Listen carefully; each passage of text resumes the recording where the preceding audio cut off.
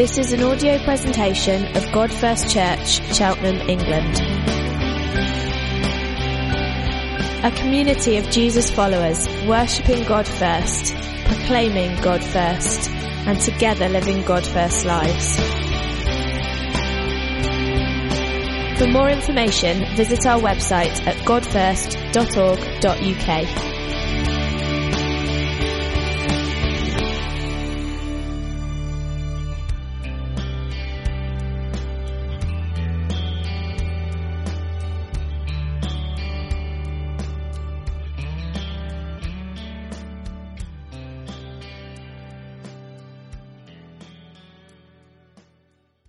Amen. Okay, so we're starting a series called Devoted and not holding nothing back. The word devoted comes out of a passage which we'll jump to in a moment, but we're all devoted to stuff. We're all devoted to stuff. It starts off, you're devoted to your mother's milk. You know that you scream for it. You're desperate for that. And then it's Thomas. I think Jonah. Is it Thomas or what is it? Victor or someone? Thomas. You're devoted to Thomas the Tank Engine or whatever your latest toy is. I'm really out. I mean, Thomas has lasted through the ages, hasn't he? That's why I can relate to him. But whatever, you're devoted to that, and then you're devoted to your exam success or your appearance. You're devoted to your career. You know, I really need to get this next step of the ladder. I'm giving my time and energy to that. Maybe you're devoted to your leisure time. Obviously, God First is seriously devoted to its leisure time this weekend, so let's bless them in that. You might be married. There should be devotion to your wife, husband. There should be a sense of devotion to family. As you have children, there's really nothing that you do for them that you wouldn't do for them. Sorry. And then as you get on, you get devoted to your house. I'm doing up your house, or you get Tom Hunting to do an extension for you, and you're devoted to a larger house. And then I'm at this stage, you get devoted to your golf swing, or the lack of a golf swing, or throwing your clubs down and swearing under your breath with people from the church. In fact, it was funny, I was out with Andy Wilson on when we were out Friday, and he said, how's your small group going in church? And I said, I don't want to talk about church. He was like, I thought it was going to be a nice golf with the pastor. No. Okay, you get to your golf swing or your garden. I hear Tom Hunting's dad, Paul Hunting, his lawn is now immaculate, and so immaculate that he won't even let the kids play on it. And then finally, obviously, you get devoted to your failing health. I've just had my hip replaced, and now my back is playing up. So we're all devoted to those things, and that's okay. Having priorities about those things are okay. None of those things in themselves are bad. Well, maybe golf, but none of those things that are in themselves are bad to be devoted to. Obviously, there's something missing on that list, and we'll come to him later. But we're also accidentally devoted to stuff. I found this infographic in The Guardian. We're accidentally devoted. If you watch the average amount of TV, and you live to 70, most people living longer than 70. If you watch the average amount of TV, you'll spend 7 years and 8 months watching TV. Coming up fast on the rails with the kind of 20-somethings or 18 is the social media. 5 years and 4 months on social media. I think my daughter's already had her 5 years and 4 months out of the 18 that she's already had. Eating and drinking, this close to my heart, 3 years, 5 months. We're devoted to that. Here's one, grooming. I know it's not that type of grooming. I have to explain to Americans. It's not that kind of grooming. But looking in the mirror, you spend 1 year and 10 months looking in the mirror. Obviously, on average, the guys spend 1 month in the whole of their life looking in the mirror, and the ladies spend 5 years, and it just balances out. But you're looking in the mirror, you're constantly aware of that. You spend only 1 year, 3 months socializing. Obviously, for me, it's a lot less, but for some of you, it's clearly a lot more. And shockingly, you spend 6 months of your life doing the laundry. So, and we can become accidentally devoted to those things. You can be accidentally devoted. My football team were doing quite well. They did crash and burn in true Leeds United style, but I was accidentally committed, devoted to checking the social media feed of #LUFC.com. And then when it all went pear-shaped, I thought, what a waste of my time. And my wife could have told me that. She said, you're getting quite excited about this, aren't you? And we waste our time. We put our devotions in the wrong place. Shockingly, if you put social media in front of your family, That is a little bit it's the wrong way around. You know, if your mom, dad, partner, spouse, husband, wife is having to say to you, get off the phone and stalk, you know, you've got that the wrong way around. I mean, we tried to ban phones at our table. I don't know if you've ever done that. We tried to ban phones. But what happens is you get that conversation and then you think, we'd better Google that and see if it's true. So that's what I do. I think, is that really true? So conversation, and you Google it, and before you know it, boom, they're all on phones. We accidentally get devoted stuff. And when you're young, you don't think that's a problem. You feel that your life will just go on and you've got lots and lots of time. The shocking thing is that you've got an immeasurable amount of time. What are you going to devote yourself to? What are you really going to devote yourself to? So this series is a 4-week series, and it's out of Acts 2:42, a familiar passage. They devoted themselves. We'll find out who they are in a moment. They devoted themselves to the apostles' teaching, that's what I'm doing this week, to the fellowship or community, Soph's doing that next week, to the breaking of bread, and to prayer and worship, and prayer. So what's the context for this? The context for this is the sort of the life of the first church. Jesus has been crucified, risen from the dead, he's ascended. So Jesus has ascended on high to the right hand of glory. And what's happened, this is Pentecost, so it's Pentecost Sunday next week, if you fall in the diary. And the Spirit of God has come on 120. I was going to say that's kind of what we are on a Sunday morning. But, it's slightly this. But imagine it's a church of our size, 120 adults, and the Holy Spirit falls upon them. This is the context, and then we'll jump in. It's a long reading, but just to get you there, we'll pull back a little bit further. But let's just read. This is in Acts 2. Therefore, this is Peter speaking. He's got up after Pentecost. There's been tongues of fire. There's been lots of sounds that they sound like they're drunk. They say, "You guys are drunk," and he says, "No, let me explain what's going on." Halfway through that little explanation, he gets this. It says, "Therefore, let all Israel be assured of this. God made this Jesus, whom you crucified," he doesn't beat around the bush, does he? "Who you crucified, both Lord and Messiah." When the people heard this, they were cut to the heart and said to Peter and the other apostles, "Brothers, what shall we do?" Peter replied, "Repent and be baptized, every one of you, in the name of Jesus Christ for the forgiveness of your sins. And you will receive the gift of the Holy Spirit. The promise is for you and for your children and all who are afar off," that would be us, "for all whom the Lord our God will call." With many other words he warned them and pleaded with them, "Save yourself from this corrupt generation." Those who accepted his message were baptized, and about 3,000 were added to their number that day. They devoted themselves to the apostles' teaching, to fellowship, to the breaking of bread, and to prayer. Everyone was filled with awe at the wonders and signs performed by the apostles. All the believers were together and had everything in common. They sold property and possessions to give to anyone who had need. Every day they continued to meet together in the temple courts. They broke bread in their homes and ate together with glad and sincere hearts, praising God and enjoying the favor of all the people. And the Lord added to their number daily those who were being saved. So we got this church of about 120 people who Jesus has been inputting. They've been journeying with him. They've kind of had, as it were, the 3-year intensive discipleship program. And then suddenly you get about 3,000 added to their number that day. I don't know if there's mums with new babies. You know, when you have a new baby, it is kind of scary, isn't it? I've said this before, that they give you the baby and you put it in the chair, and then you kind of don't know how to hold the chair thing, and you just, you put it in the car, you don't know how to click it in the car, and then you drive off from the hospital or wherever it is, and then you get home and just put the baby and then it's like, whoa, and you think, what do we do? The baby's about to tell you. It's going to tell you what it wants. It's going to tell you, I need input at one end and output at the other end. I need serious input and serious output. Now, imagine if you had 6. How you'd feel. Imagine the kind of sleepless nights, the run off your feet that you'd have if you had 6. Now this church has 3,000 new babies. 3,000 baby Christians suddenly drop into this church. How would we cope if we had 1 or 2 new Christians? You know, who's going to teach them how it goes? Who's going to kind of, as it were, give them the milk? Who's going to kind of make sure they don't make a mess? Who's going to do that?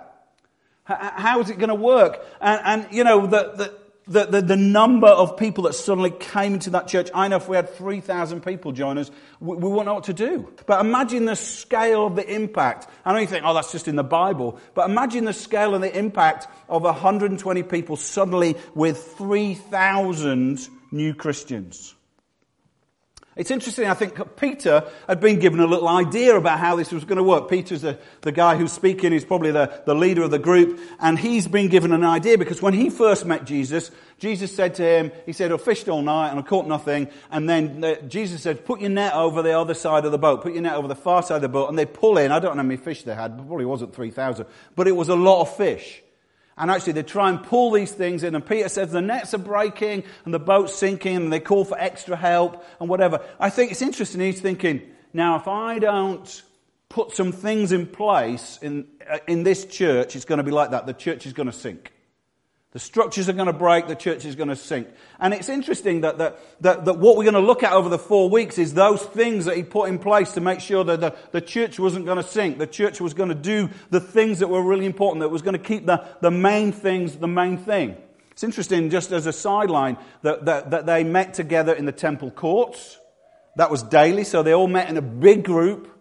So 120 suddenly became 3,000. Imagine those. I don't know if they went through the sacrifices. Did they realize that Jesus was the sacrifice for sin and they didn't need to do that? I don't know. But they started off by doing that, and then they'd meet in each other's homes. So there was a kind of intensity of kind of small G1 communities, as it were, and then Sunday meetings. That same rhythm we're still doing now. That structure that they put in place, we're still doing now. But also they did certain practices. So I'm going to look at, they devoted themselves to the apostles' teaching. They devoted themselves to the apostles' teaching. It's interesting, when the way that the church was birthed was that the Holy Spirit came down. It just says in Acts 2, verse 1 and 4, it says, when the day of Pentecost came, that day is 120, it's about to become 3,000, but they were all together in one place. All of them were filled with the Holy Spirit and began to speak in other tongues as the Spirit enabled them. They didn't go out and organize a religion. We've had this on 321, lots of discussion about, you know, did the disciples decide to form a religion? No, what happened is God decided to get his message out, and he kind of comes and fills this room with the Holy Spirit. He comes and he encounters them with the Holy Spirit. So the ones who were timid, the ones who didn't know what they thought, suddenly they're bold, and God's clearly there. And so what happens is that they have this amazing experience of God. There's this amazing sense of God's Spirit upon them. But actually, what went together is not just that they had an amazing experience, but they also knew the Word. And Dr. Martin Lloyd-Jones, who's a boring old Welshman, passed away many years ago, but he says this in his book. He says this in his book about Acts. He says, Christianity is an experience. Not just an intellectual point of view. It's not that you decide it's true or not. It's not just that. It's an experience. But it's not only an experience. When people become Christians, he says, they have undergone the profoundest change they can ever know. It is indeed a profound experience. Yet there are other emotional experiences. In other words, there's lots of experiences, lots of emotional experiences. There's mystical experiences that you can have. There's loads of kind of experiences that you can have. He says this, how can you tell which one is Christian and which one is not? There's lots of experiences. Lots of experiences. He says there's only one answer, and that is the cause of that experience. What's the cause of your experience? So it's not about having spiritual experiences. It's about what's the cause of that experience. So we don't want to be a church that just has spiritual experiences. We do want spiritual experiences. We do want those experiences where we feel God is here. You know, where they all, as it were, the room's filled with God's power and everyone speaks in tongues. We do want those experiences. But we don't just want experiences for experience's sake. And that's one of the dangers, that churches can just drift into experiences for experience's sake. One of the other dangers is that churches can just have no sense of experience. It's all just kind of a nice idea. It's all just an interesting philosophy. It's all just, let's just talk about the Bible as if it's not. No, it's a sense of real experience, something that changes you, that's profound. But Dr. Martin Lloyd-Jones says, Christians experience change as a result of believing the truth about Jesus Christ. So it's not that this early church decided they didn't want to be a church where God's Spirit was, but they did decide the first concrete block that we're going to put in place is, no, we're going to be a church that teaches the Bible. We're going to be a church that follows the apostles' teaching. Let's just see how Peter does it in that first sermon. What he does is they all say, you're drunk. And he says, no, you're not drunk. This is what the prophet Joel has told us about. Prophet Joel is an Old Testament prophet. Almost right at the beginning, he's saying this is part of your religion. This is not something that we've made up. This is something that's come out of the Bible story, out of the big Bible story. And he talks about, God, in the last days I'll pour out my Spirit upon all flesh. Their sons and daughters will prophesy and dream dreams. And then towards the end of that, it says, and the sun will be turned to darkness and the moon to blood. In other words, he's saying the end of the world, a new age is starting, and the sun will be turned to darkness and the moon to blood. When did that happen? Question. When did that happen? Could happen. It could be the end of the world. What had they just seen? They'd seen Jesus' death. The sky would have been darkened. And the moon would have, in one sense, been a blood moon. You would have had this kind of sense and they would have thought, whoa. There's a sense where he's saying that this is the fulfillment of the big story. This is a fulfillment of the big story. And they said, and everyone who calls on the name of the Lord, they'll be saved. They'd have been a little bit, it's not like Peter's a hellfire preacher and saying, look, you're all going to go to hell. But what he's saying is, the story that you've been waiting for is now here and now fulfilled. And then he goes straight to it. It says, fellow Israelites, listen to this. Jesus of Nazareth was a man accredited by God to you by miracles, wonders and signs, which God did amongst you through him, as you yourself know. He's making it really clear. This wasn't the miracles in the life of Jesus wasn't something done in a corner.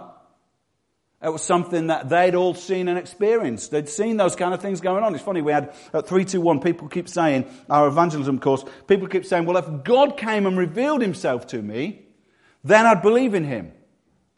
But actually, that's not true, is it? The evidence is, if God reveals himself to you, you might believe in him, you might not. These guys, clearly God had revealed himself to them, and they didn't believe. At first, they didn't believe.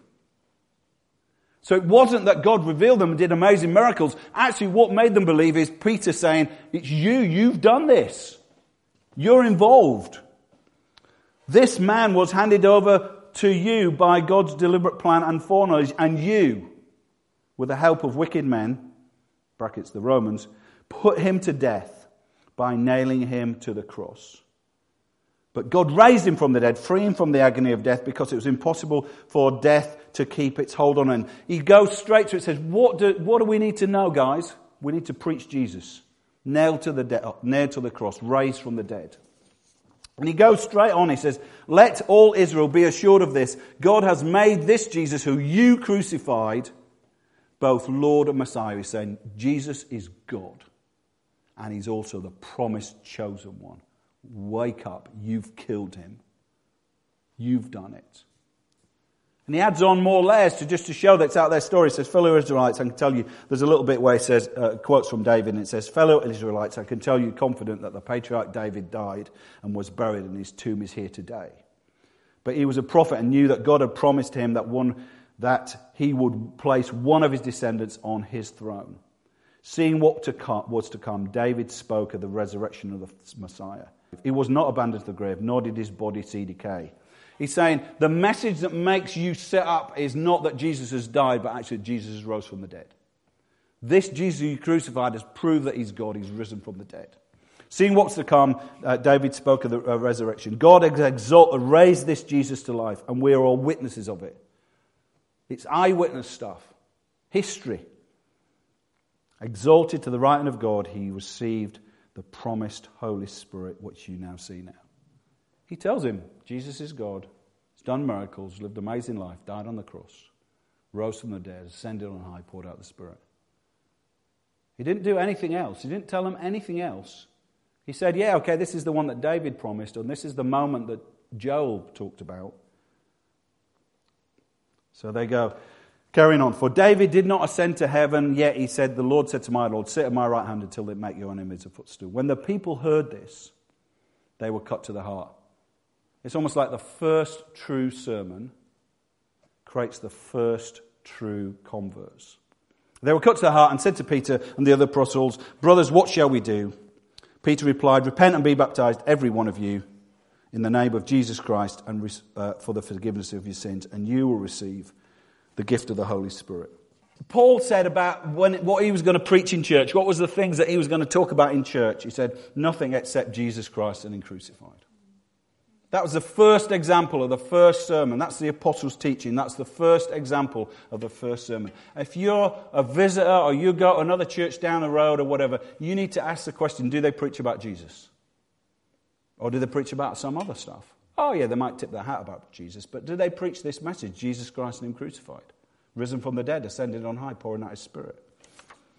That was the first gospel message. The first, how do you respond to that? What they said is, okay, that you've got to believe, you've got to repent, you've got to be baptized, and then you'll receive the Holy Spirit. That is what it is to become a Christian. It's nothing mystical. You've got to believe that Jesus is who He is. You've got to repent. That means you've got to turn from your sins. You've got to be baptized. And we've got a baptism coming up. Baptism means you saying, I've believed, I'm going to be baptized. Excuse me. Oh, we're good. We're there. So it's not the sense of, oh, I'm a little kiddie, and my mummy and daddy believe, and they're going to get me sprinkled. No, that's not the Bible method. There's some reasons behind that people draw from the Bible, but that's not the Bible method. The Bible method is you believe about Jesus, you say, oh, I believe this, I'm turning from my sins, I'm turning from my way, I'm going to be baptized in water. If you haven't been baptized in water, what are you waiting for?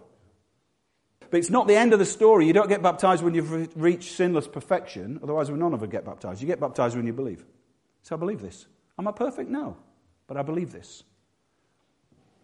It's not like a fancy do that it's just, I want to have my mum and dad in the room and have nice cakes and not make that. No, get baptized. If you've come from a different tradition, you might have delayed it. That's fine. We still love you. We're not judging you, but get baptized. And it says, and then you'll receive the Holy Spirit. In fact, those things all go on together. The Holy Spirit's working, repentance is working, believing's working. The only thing that you can really say, well, we know when get baptized is then. Be baptized. So that's the first thing. That the first sermon, the apostles' teaching creates transformation, and that transformation changes lives. Second thing, I just want to make two other points, and then we'll jump on down. The thing is, it's all about Jesus. What is the apostles' teaching? It's all about Jesus. There's that great story when Jesus, the risen Jesus, he's walking along the road, and they're all saying, isn't it terrible? Jesus has been crucified. We don't know what's going on. It's all miserable. And he says, let me just tell you. Let's just get the Bible. And they only had this bit, up to here. They only had that bit, because that bit hadn't been written yet. And he said, let me just tell you out of here. Let me just tell you out of this bit. All about me. It's all about me. Starting with Moses, that's the first book, Genesis, right through. It says it's all about me. The Bible is all about Jesus. Tim Keller, we love to quote here, says, we never get beyond the good news of Jesus, the gospel of Jesus, in our Christian life to something more advanced. The gospel is not the first step in a stairway of truths. Rather, it's more like the hub in the wheel of truth. When I was in church as a kid, what we'd do is we'd have this idea that the gospel was this little bit of 3 things that you'd say to people to become Christians. And then after that, in the morning, they'd have like a meeting for like the Christians. So in the evening, they had like a gospel meeting that said, Jesus died, rose again, whatever, and we'd talk about that, and you need to become a Christian. And then in the morning, it'd be all like general Bible. As if, once you become a Christian, then you don't really need that stuff. You just have the general Bible stuff. And Tim Keller's saying, no, this is not a step in a stairway of truths. Rather, it's a hub in the wheel of truth. The gospel is not just the ABC, but the A to Z of Christianity. The gospel is not just the minimum required doctrine necessary to become a Christian, but the way we make progress. We all make progress as a Christian. We're not made right with God by the gospel and then made holy by our own hard work and obedience. The gospel is the way we grow and are renewed. It's the solution to every problem, the key to every closed door, the power through every barrier. It's interesting, sometimes people will come to me and say, blah, blah, blah, so I've got some situation that's a difficult situation in my life. And I will try and tell them how the gospel applies to that. And sometimes you get this idea, like they say, why are you telling me this? My problem's really serious. I need something really, really helpful. Why are you telling me about Jesus has died and Jesus' life is my life? Why are you telling me about that? What I need is a counselor. What I need is somebody else. What I need is some higher truth, some mystical experience. What I need is that. But actually, what they said is, no, what you need is this. What you need is Jesus. To believe about Jesus. There's obviously, if there's some issue in your life, usually it's because you've not believed some things about Jesus. If you've got some problems or battling with sin in your life, it's because you've not believed some things about Jesus. And that's changed how you do it. So this is the solution to every problem, the key to every closed door, the power through every barrier. So it's all about Jesus. Next one, little side thought, because you could do a multiple series on this. Don't worry, I will let you go. The next one, they devoted themselves to the apostles' teaching and an age of moral relativism. Turn to the person next to you and explain moral relativism to each other. Comparing your morals to the general consensus around you, the general idea around you. The Bible says in Judges, there was no king, so everyone did what's right in their own eyes. We have no king, we will not have God as our king. So what happens in our culture is everybody does what's right in their own eyes. And morality is relative. There's not a sense of this is right or this is wrong. There's a sense of I can do what I want and we'll make it up by opinion poll. If you're going to devote yourself to the apostles' teaching, if you're going to devote yourself to this book, there are going to be things in this book that the culture outside doesn't believe, that the culture outside is not interested in. The culture outside will think you're a bigot if you believe them. The culture outside will think you're narrow-minded if you believe it. The culture outside will say, what are you doing? Now, you've got a choice at that point. You can devote yourself to the apostles' teaching, or you're just going to slip and slide with the culture. Now, that doesn't mean that you take harsh verses out of the middle of Leviticus and shout them at people at work. You've got to understand the context. We're going to talk about Jesus Christ. You've got to understand the context of how things are written, which is poetry, which is literature, which is history. There's got to be a little bit of interpretation going on. But the truth is, you will find this book says God created the heavens and the earth, and the world says no. You'll find this book that says marriage is between a man and a woman forever, and the world says no. What are you going to do? Matthew Parris, he writes in the Times, he's always great at poking at us for our limp-wristed approach to truth. He says, I am, even as a gay atheist, he says, I wince to see the philosophical mess that Bible-believing Christians are making.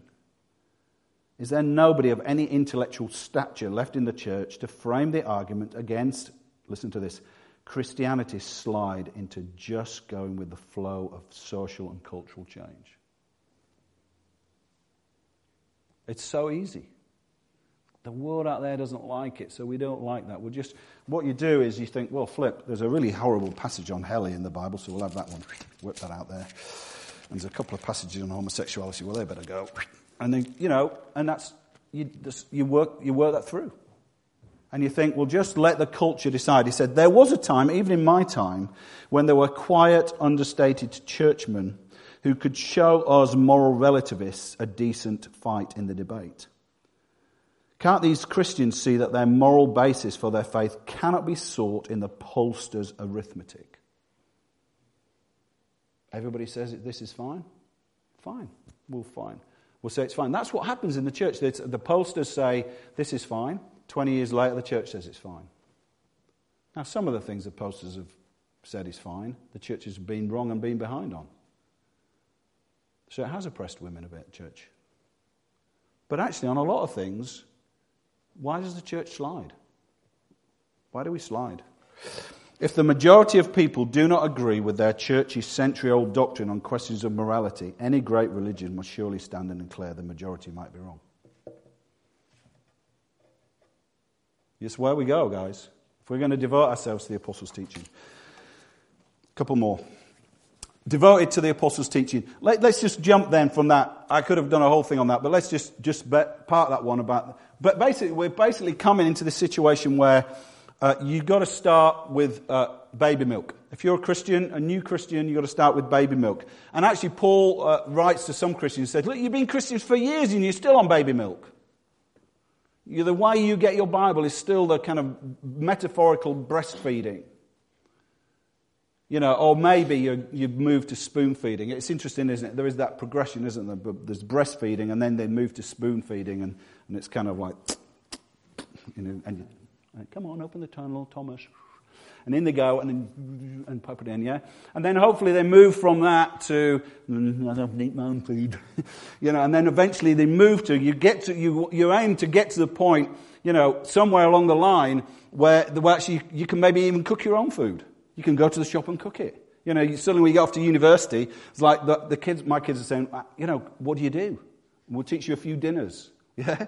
And hopefully, eventually, you get to a point where you can say, I can cook a nice dinner, why don't you all come round? I mean, you're allowed to invite them just to any old thing. But you understand, you see that there's progression in eating. And that's the same with Bible. You'd start off breastfeeding with Bible, you don't know anything, you just got to suck up what you're told. But eventually, you've got to start to feed yourself. But to do that, you've got to want it. Dr. Martin Lloyd-Jones said this, wanting to drink, it's the same book I quote from, wanting to drink God's word is inevitable if men and women are truly born again and have become Christians. I always know when somebody's really become a Christian because they think, I want to read about this. You get people who've just become Christians and they're reading, so not to talk at anyone in particular, and they're reading stuff, and then you've got people who've been Christians for years and like, it's in here somewhere, isn't it? Am I supposed to read this? Yeah, well, whatever. There's something he said we should have that inevitable desire. He says a newborn has an instinct for milk. It wants it. It cries for it. It makes a fuss. It makes for it. The baby's alive and wants mother's milk, and rightly so. It's to be exactly the same with a Christian. We'll not simply be a Christian and have no desire for the life-changing knowledge of the truth of Jesus. It's impossible. If you are not interested in this on a general basis and you're just letting me give you, come on, Thomas, open up. If that's how it is, what's your faith like? So, practical stuff. Let's race through the practical stuff. First thing you've got to do, if you're going to devote yourself to the apostles' teaching, you've got to have a plan. You've got to have a plan. You can't don't just go, on my Bible, I'm feeling really low today. I need a job. In your thoughts, you will ponder the former terror. Where is the chief officer? That's it. I'm going to become a fireman. Don't do that. Don't do that. Have a plan.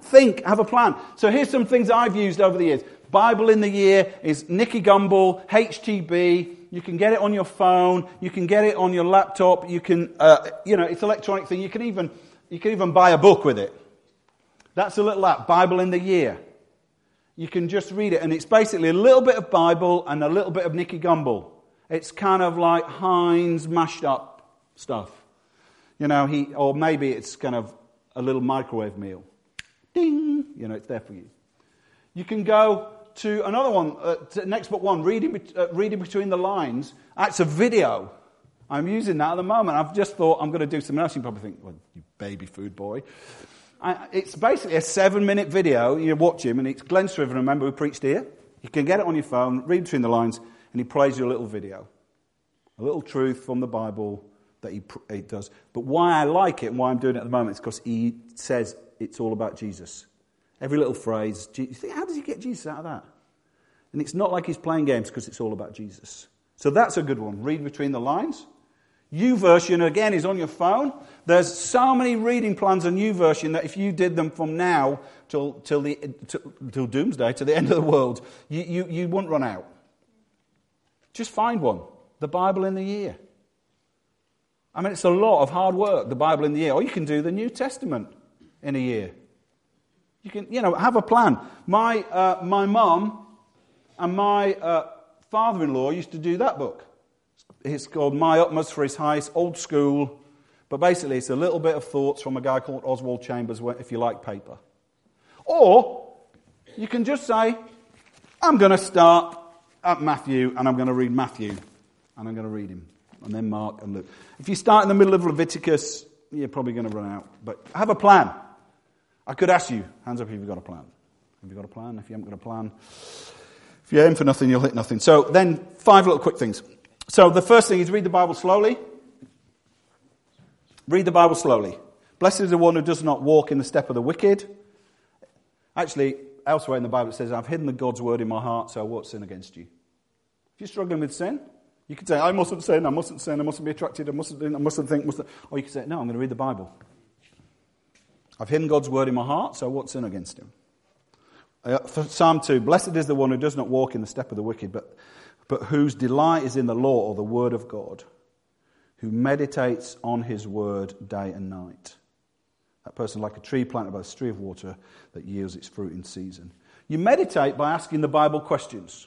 You meditate by asking the Bible questions. So when you go, in the beginning was the Word, first verses of John. In the beginning was the Word, and the Word was with God, and the Word was God. It'd be quite an interesting thing to meditate on that and say, well, who are we talking about here?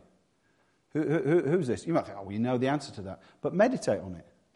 Ask questions. Who's writing this? Oh, it's a guy called John. Who's he writing it to? Well, it doesn't say at the beginning. Okay, starts with Mark's Gospel. This is the Gospel of Jesus, the Son of God. Okay, so he makes it clear. Okay, and you can work through, and you can meditate on little bits and pieces. You just read a tiny bit, and you ask who's writing, who they're writing to, who's involved, what's saying, what does it make to you. Just read it simply. Read the Bible slowly. Who, what, where, how, why. Easy. Read the Bible slowly. The opposite then is read the Bible quickly. I blame Andrew Wilson, not our Andrew Wilson, but another Andrew Wilson for these quick headings.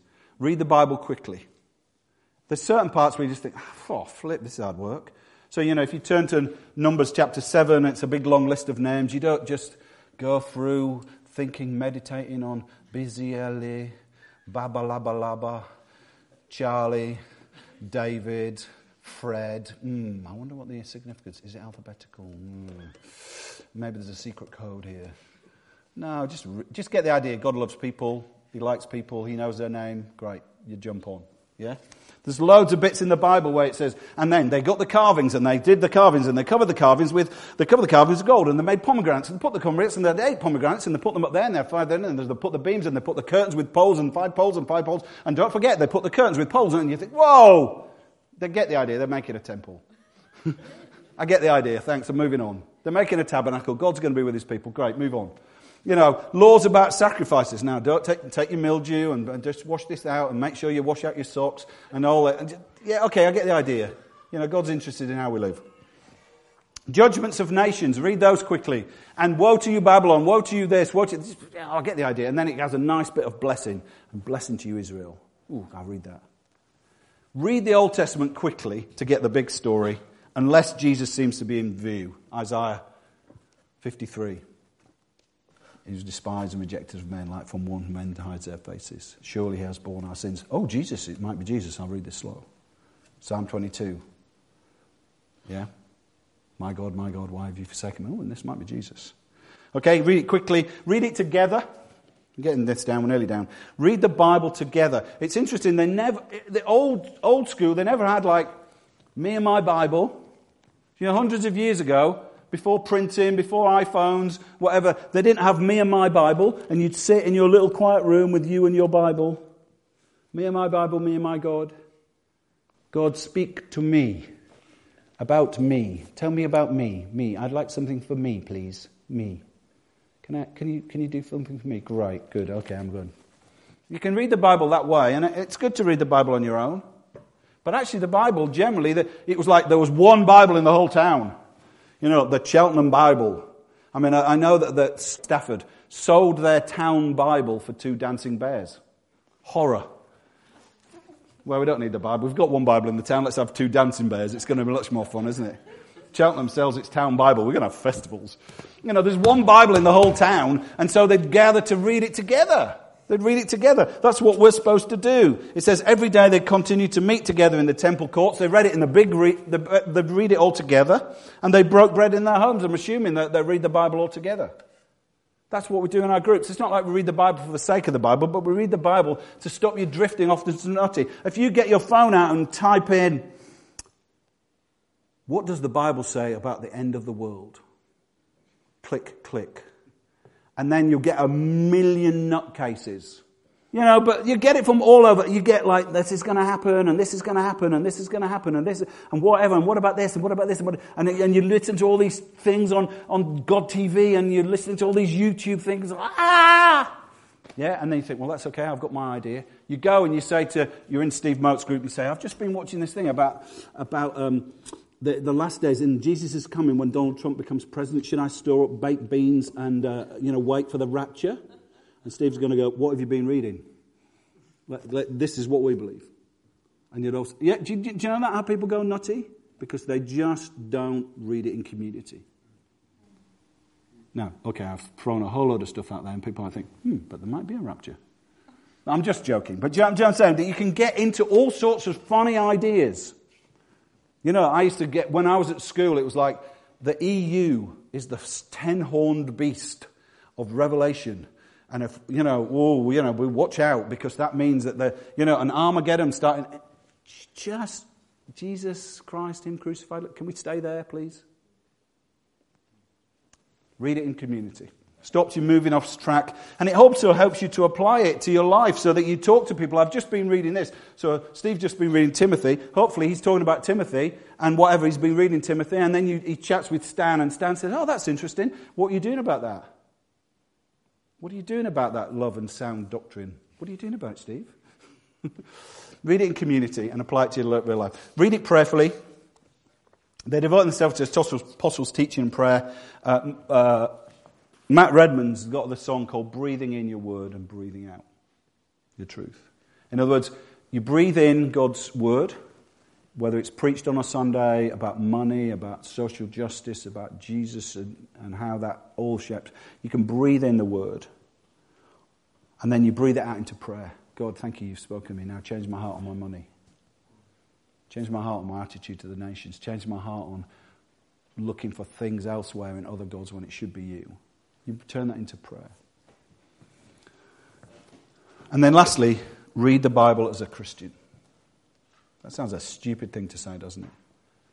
Actually, the first bit of the Bible, you can read that as a Jew. The Jews do read it. The Muslims have got the first bit. Read it as a Christian. It's all about Jesus. So don't read it and say, what does he say about me? What does he say about me? It says it's about him. If you imagine a big wedding photo, you're just the little chap in the corner of the wedding photo. He's the bride in the middle of the photo. He's the groom in the middle of the photo. The photo's not about you. Oh, I can see myself here. No, the photo's about him. Read it, it's about him. Do you love that? Yeah. It's not about you, guys. It's about him.